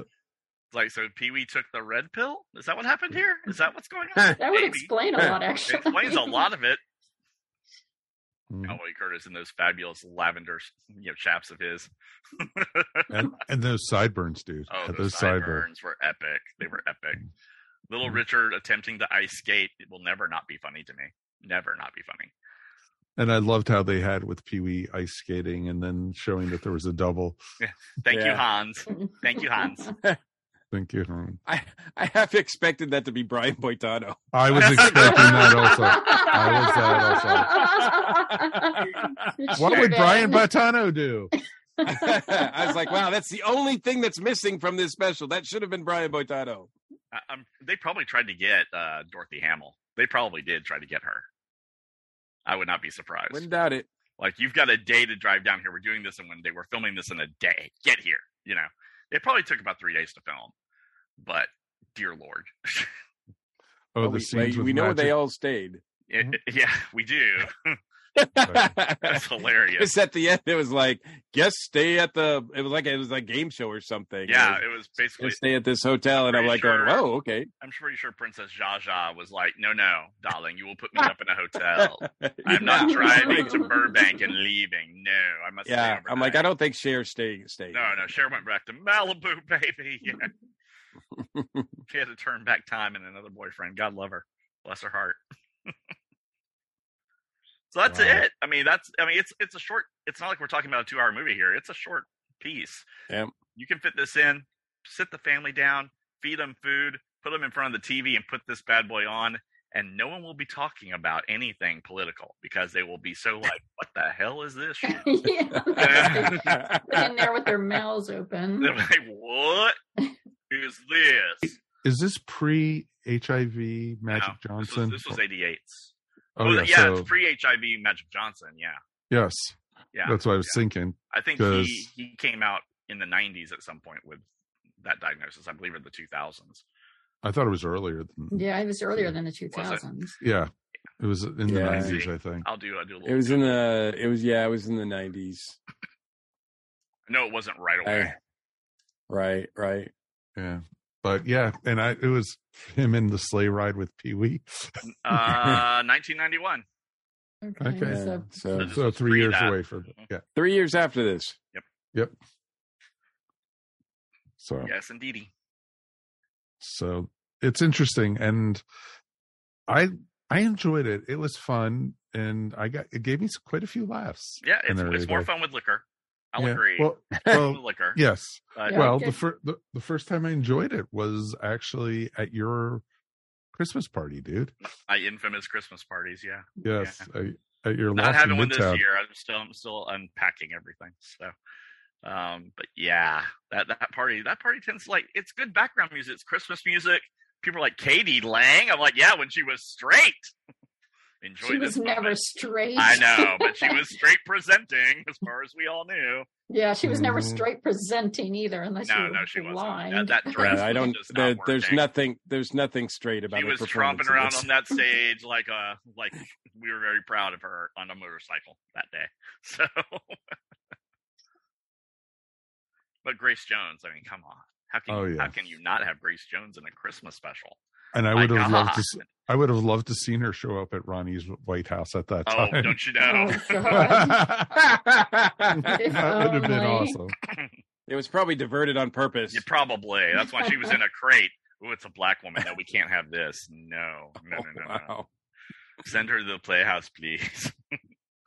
I'd take Grace Jones over any Republican right now. Oh my God, yes. She's That's not even a contest. No, not even close to a contest. It was interesting, and you know what? It was fun. And folks, if you do get a chance to do it, grab, like Darren said, grab a nice adult beverage. And yes, pie. I recommend pie. It only gets better the more you drink. It's true. Yes. You'll notice more details too. You will. That's the problem. You'll notice all the props in the background. Like, what is that on the back of that? Oh my God! Yeah. You're like, yeah, that's what's back there. There are some dolls with some interesting poses in the background. I'm not going to point them out, but yeah, that's for you to discover, folks. Have fun. It's the gift that keeps on giving. It is. It's like one of those pictures that's really bad and it gets worse the more you stare at it. Yeah, it's one of those. But this is in a fun way. Very much so. Very much so. Well, Darren, I appreciate you giving this to us to watch. Anytime you can get a gift from me, it's non-returnable. Sorry, it was on sale. Well, at least you didn't give me 8 of them. No, I did not give you 8 Pee-wee's Playhouse. Although I should find a copy of that dinosaur song and just send it to you on repeat. No.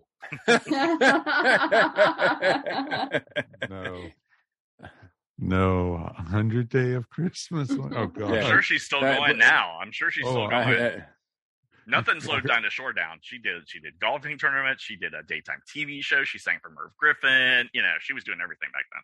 That was like the premier lesbian thing to go to in the 80s in Palm Springs. Yeah, the Dinah Shore Golf Classic. And I'm like, Mommy, why do all the girls look like Dad? Well, son. I love how in the second Austin Powers movie where they made fun of this, we will call her Unibrow. Indeed. Well, thanks, everybody. I hope you have a happy holiday, whatever you celebrate or don't celebrate, even if you choose not to celebrate. You can go out, have some fun, find a bar, find a friend, watch some movies. Even Die Hard. It's fine. It's a Christmas movie. It is a Christmas movie. I'm on that side of that argument, for sure. Well, we talked about that on the gift guide the other week. And have a fabulous holiday. Absolutely fabulous. Mm-hmm. Exactly. Very much so, everybody. Thank you guys for listening. Let's take a quick break and we will be back. And you know what? Let's close up the show. We'll give you a short one this week. Why the heck not? Here, what are you doing here? Well, Pee-wee, I just came by to see what today's secret word is. Secret word? I completely forgot. Conky, share with us what today's secret word is. Sure. Share.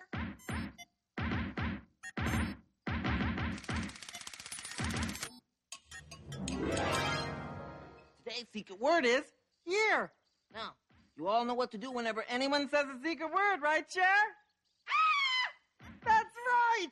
For the rest of the day, Whenever anyone says a secret word, scream real loud. Ready? Let's try it.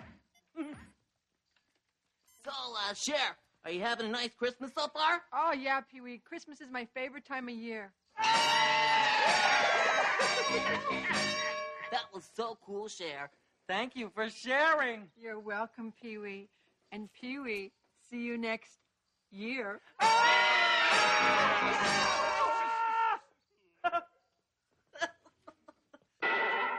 That was Cher. Cher was right there. In the same room as my chair. I hope I didn't stare. Oh, well. I don't care. Hey everybody, this is Michelle with an Iconic Rock Talk Show moment. Of course, we need to start off with a fond farewell to Irene Cara, who passed away November 25th at age 63. Of course, her hits with Fame and Flashdance were huge and just such an indelible part of the 80s sound. And to Christine McVie of Fleetwood Mac, who passed away at age 79 on November 30th. Such a gifted songwriter, vocalist, and keyboardist. just an integral part of that band's sound. So many of their big hits from 75 on belong to her. She will be very much missed. And in other news, grab your favorite popcorn eating GIF meme and hold that in your head. Neil Schon and Jonathan Cain of Journey are 50-50 partners in a company called Nemoda that, among other things, runs Journey's business affairs, making members of that band employees. Gosh knows Neil Schon has already fired their drummer Steve Smith and Ross Valerie, their bassist. They are squaring off in court in an ugly fight about the Nemoda Amex card. Neil Schon says that Jonathan Cain has cut him off from access to the card and from seeing the financial records. Jonathan Cain contends that he has given Neil Schon the records, but he had to cut him off from the card because Neil ran up the bills. Neil Schon fires back, saying that Jonathan Cain added his wife, evangelist Paula White, to the banking structure without permission, not good to do. And he is doing some saber rattling about Greg Raleigh and maybe bringing him back into the band. Greg was the keyboardist right before and slightly overlapping the Steve Perry era, the classic big commercial success era of Journey. Steve Perry right now is probably thinking he dodged a bullet, and I would say to Greg Raleigh, run. As far as Neil Schon's financial track record, this is a guy who, when he got married in 2015, sued the city of San Francisco over the venue rental fees for his wedding at the Palace Fine Arts, which is city property. They raised the rates because Neil had turned his wedding into a for-profit event on pay-per-view. So there you go. Draw your own conclusions. This has been the Iconic Rock Talk Show. Check out the blog at iconicrocktalkshow.wordpress.com. We'll catch you next time. Welcome to Earth Station Trek, a show that talks about Star Trek, from the early days on NBC to the future on Paramount Plus and everywhere in between. We cover topics like Star Trek versus reality, did the Borg get better or worse? Finding the good in bad episodes, pop culture in Trek, Star Trek pets, Vulcan romance, religion in Trek, Umox for fun and pleasure, Kirk versus Picard, and why Sisko is better. Plus reviews of all the latest episodes. Check us out on your favorite podcast platform or the ESO network. Welcome to A Geek Girl's Take. I'm your host, Angela, and this week, this Geek Girl is talking about the Guardians of the Galaxy Christmas special. It's that time of year for all the new Christmas movies and specials to start coming out. This year, we got a very fun Guardians of the Galaxy Christmas special. I had no idea what to expect from this, and I was pleasantly surprised. It was quirky, it was funny, it was exactly what I expected from the Guardians of the Galaxy.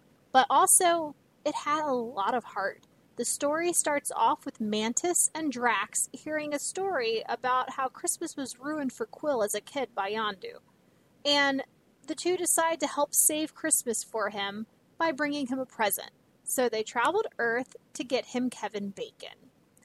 That's all I'm really going to say about this entire special, spoiler-wise, other than it's a really funny watching Drax and Mantis' antics on Earth as they look for Kevin Bacon.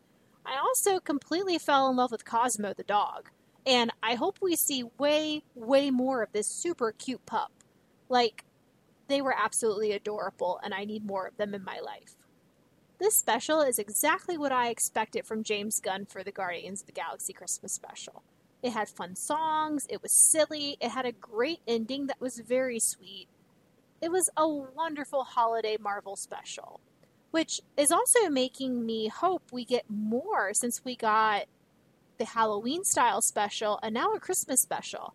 I really hope Marvel will keep up with this in the future with these fun holiday specials and keep the quality of them up as well, because they have been delightful. Also, I need Drax's sweater to wear myself. It was so adorable and funny, and I need a cat shooting lasers out of its eyes to wear on Christmas now, because he has set a high fashion standard. Thanks for listening to A Geek Girl's Take. What will I talk about next week? Well, you're going to have to listen to find out.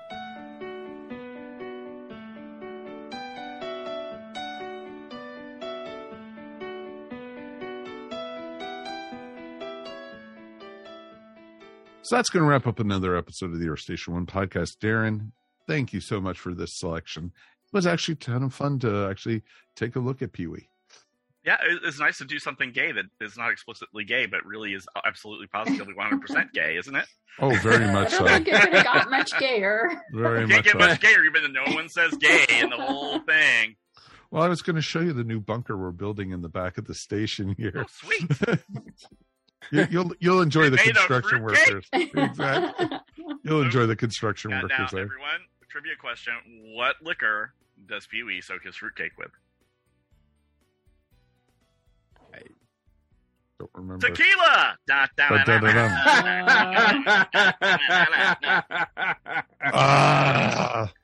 Nice. Wow. Nice. That was an easy one, but okay. No, that was an easy one. But on that note, Wow, There's your Darren. dad joke for the day. Have you had any idea what we're going to talk about next? No. Okay. It's a new year. It's a new year, new thought. It's a new year. I plan to drink and celebrate the holidays in my own inimitable fashion, and then I will think about the new year in the new year. So, yeah. I'm not making any advanced plans at this point. Yay. sounds like a good plan. That's, Yep. you know, that's I'm a good taking some of idea. the pressure off. Screw those New Year's resolutions. Yeah. Screw them into the ground. Who cares? Do what you want. If you want a That's resolution, awesome. make it today. Who cares? Just do it. Just do it. Do it! Anything you want to promote? Well, I'm on legionofsubstitutepodcasters.com talking about the Legion of Superheroes goodness. Yay. And I hear a rumor that the DragonCon report may or may not be coming back. I'm assuming it's coming back. I'm assuming we're going to talk about the con again. So Next year. Yeah, January. see, I'm not making any decisions until next year, so maybe I'll be there, maybe I won't. Hey, me too. So there you go. Thanks for you both. Ooh. So there you go. Thank you as always, my friend. You're welcome. And Mary, thank you so much as always. Oh, thank you for having me. It's always fun to talk about the gay stuff. Well, you know, I know you like coming out The of the gay TARDIS every once in a while. The gay stuff. The gay stuff. Anything you want to shout out about, my love? You can find me at maryogle.com or on Etsy at eVision Arts. And I just want to put a plug in if Now that's gay. the the holiday season, please donate to your local food banks. Oh, They're very much very so. important this time of year. Very, They're very very much important so. all year, especially these days with Oh, yeah. crazy inflation. And the world kind of being a really scary place right now. Especially, I encourage you to donate money rather than goods because they can take that money and they can spend it way better than you can. They've got access to all sorts of programs and discounts they can use it with. So just wanted to encourage everybody, when you're thinking about your holiday giving, don't forget the food banks. There's only so many cans of lima beans they can take, folks. Exactly. That's true. They can have all of mine. Yeah, exactly. Well, thank you so much. And Mary can also be found, of course, on our station Who, where this next week we are going to be looking at The Next Doctor. That's right. So we're continuing our holiday specials. That's right. David Tennant meets his maybe future incarnation. Maybe. Maybe. I thought you were talking about that referral to the podiatrist that you got last week. So, okay. That's a whole different story, dude. Oh, that's a different show. Got it. Ixnay on that. Right. Oh, now. Okay. Ixnay on the Eat Fay. Got it. Exactly. Okay. Exactly. And Mr. Mike Gordon, we've made it through another one, my friend. We did. A wacky one indeed. But as always, it's my pleasure. Awesome. Anything you want to shout out about? I do, since we were talking about Pee-wee earlier, and his first movie was directed by Tim Burton. Well, in the imagination of Tim Burton, I watched the new series Wednesday on Netflix. That's by Tim Burton, as well as the two creators behind Smallville. And I give it a big thumb up. Like a big, I was about to say. That's kind of a personal question there. A big two snaps. I really enjoyed it a lot. It's a really cool sort of mystery show. Kind of fills that void or that same spot I like with since Buffy the Vampire Slayer, Chilling Adventures of Sabrina. This is very much in the style of that. but with an Addams flair to it. And most importantly, the woman who plays Wednesday, Jenna Ortega, is amazing. She really carries the show very well, and it's great. I just binged the heck out of it over the weekend, and I'm already looking forward to season 2. Very cool. Awesomeness. Awesome. I'm going to do my shout out real quick. Judy and I also have been watching some TV. We did start Wednesday. We only made it through the first episode so far, so I'll probably report back in the next couple of weeks when we do a rant and raves for our patrons, where we talk all about Wednesday. So, Merry Christmas, patrons! That's right, damn it. You're finally getting a rant and rave. Finally. We also did catch the Guardians of the Galaxy holiday special, which was actually quite fun. That was fun. It was fun. It was, and even had Kevin Bacon, Bobby Nash's friend. So it's awesome. That was also a ton of fun. We also watched a new series that is on Hulu, and it is called Reboot. I don't know if anyone's had a chance to check it out. It has Keegan-Michael Key and Johnny Knoxville, amongst many others. Oh, wow. And weird cast for you. Oh, it is awesome, though. It's basically, the premise is a early 2000s show was canceled after quite a few years, kind of the same kind of sitcom that Jeremy, who was on our show earlier, was part of and everything. And they have a reboot of it. But it's all about the rebooting of the series and what the actors are up to now and everything. And it's a ton of fun. And it has Paul Reiser in it and a few other familiar faces. And so definitely check it out if you have a chance. Definitely recommend it. And there's only 8 episodes. And so definitely very much fun if you have Hulu. So definitely check it out, because I'd like to see that one come back for a second season, especially the way they ended it.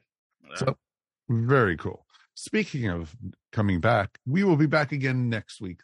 That's right, folks. We are going to have a music episode next week. I haven't done one of those in a little bit. And we are going to look at one of my favorite bands from Athens, Georgia. They are celebrating their 40th anniversary. Who are we talking about? We are talking about REM, folks. How's that to make you feel old? And exact. So it's kind of cool. It's they released their first EP. It's going to be actually the 15th of December is exactly 40 years since Chronic Town came out. So it is pretty cool. And we're going to have a great crew up here to talk all about it. And of course, as always, we'd love to have you guys involved. So you know what? Definitely reach out to us. We'd love to hear from you guys. And as always, thanks for listening to the Earth Station 1 podcast. We couldn't do this without you. We want to hear from you. Please write us anytime at feedback@earthstation1.com. Remember, you could also find Earth Station 1 wherever fine podcasts are found. And now Earth Station 1 can be found in video format. That's right. You get to see all these smiling faces all over YouTube. Please subscribe and tell all your friends about us. Yep, we are not too proud for that, folks. On behalf of myself, Mr. Mike Faber, Mr. Mike Gordon, Ms. Mary Ogle, and Mr. Darren Noel. Thank you for listening to Earth Station 1. And if we haven't said it, we hope you guys are having a great holiday season. And, hopefully you're with friends, with loved ones, with family, or family who are friends. It doesn't matter. Just be with some folks who put a smile on your face. This is what this season is all about, no matter what you celebrate. Christmas time is here. Thank you, Charlie Brown. And on behalf of that, let's wrap the show up. Thanks as always. We'll see you next time. Peace, and we are done. Boom. Woo! You've been listening to the Earth Station 1 podcast, a show by fans for fans.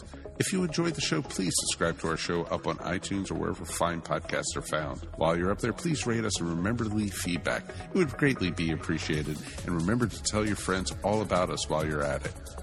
Earth Station 1 is available on most social media sites where you can join some really great topics or chats. Help support our show by shopping through our Amazon.com link or purchasing very cool ESO Network clothing and merchandise at our TeePublic store. Links to both are found on the top of our ESO Network webpage. Become a patron of the ESO Network by backing us up on Patreon for as little as 25 cents a week. Go to patreon.com/ESO Network to sign up. We want to hear from you. Please write us at earthstation1@esonetwork.com or call us at 404-963-9057. Thanks for listening, and we'll see you next time here on the Earth Station 1 podcast. Peace, and we're done. This has been a broadcast of the ESO Network. Be part of the crew and help support our shows by donating to our ESO Patreon or by shopping at the TeePublic store, which can all be found at www.esonetwork.com. The ESO Network, your station for all things geek.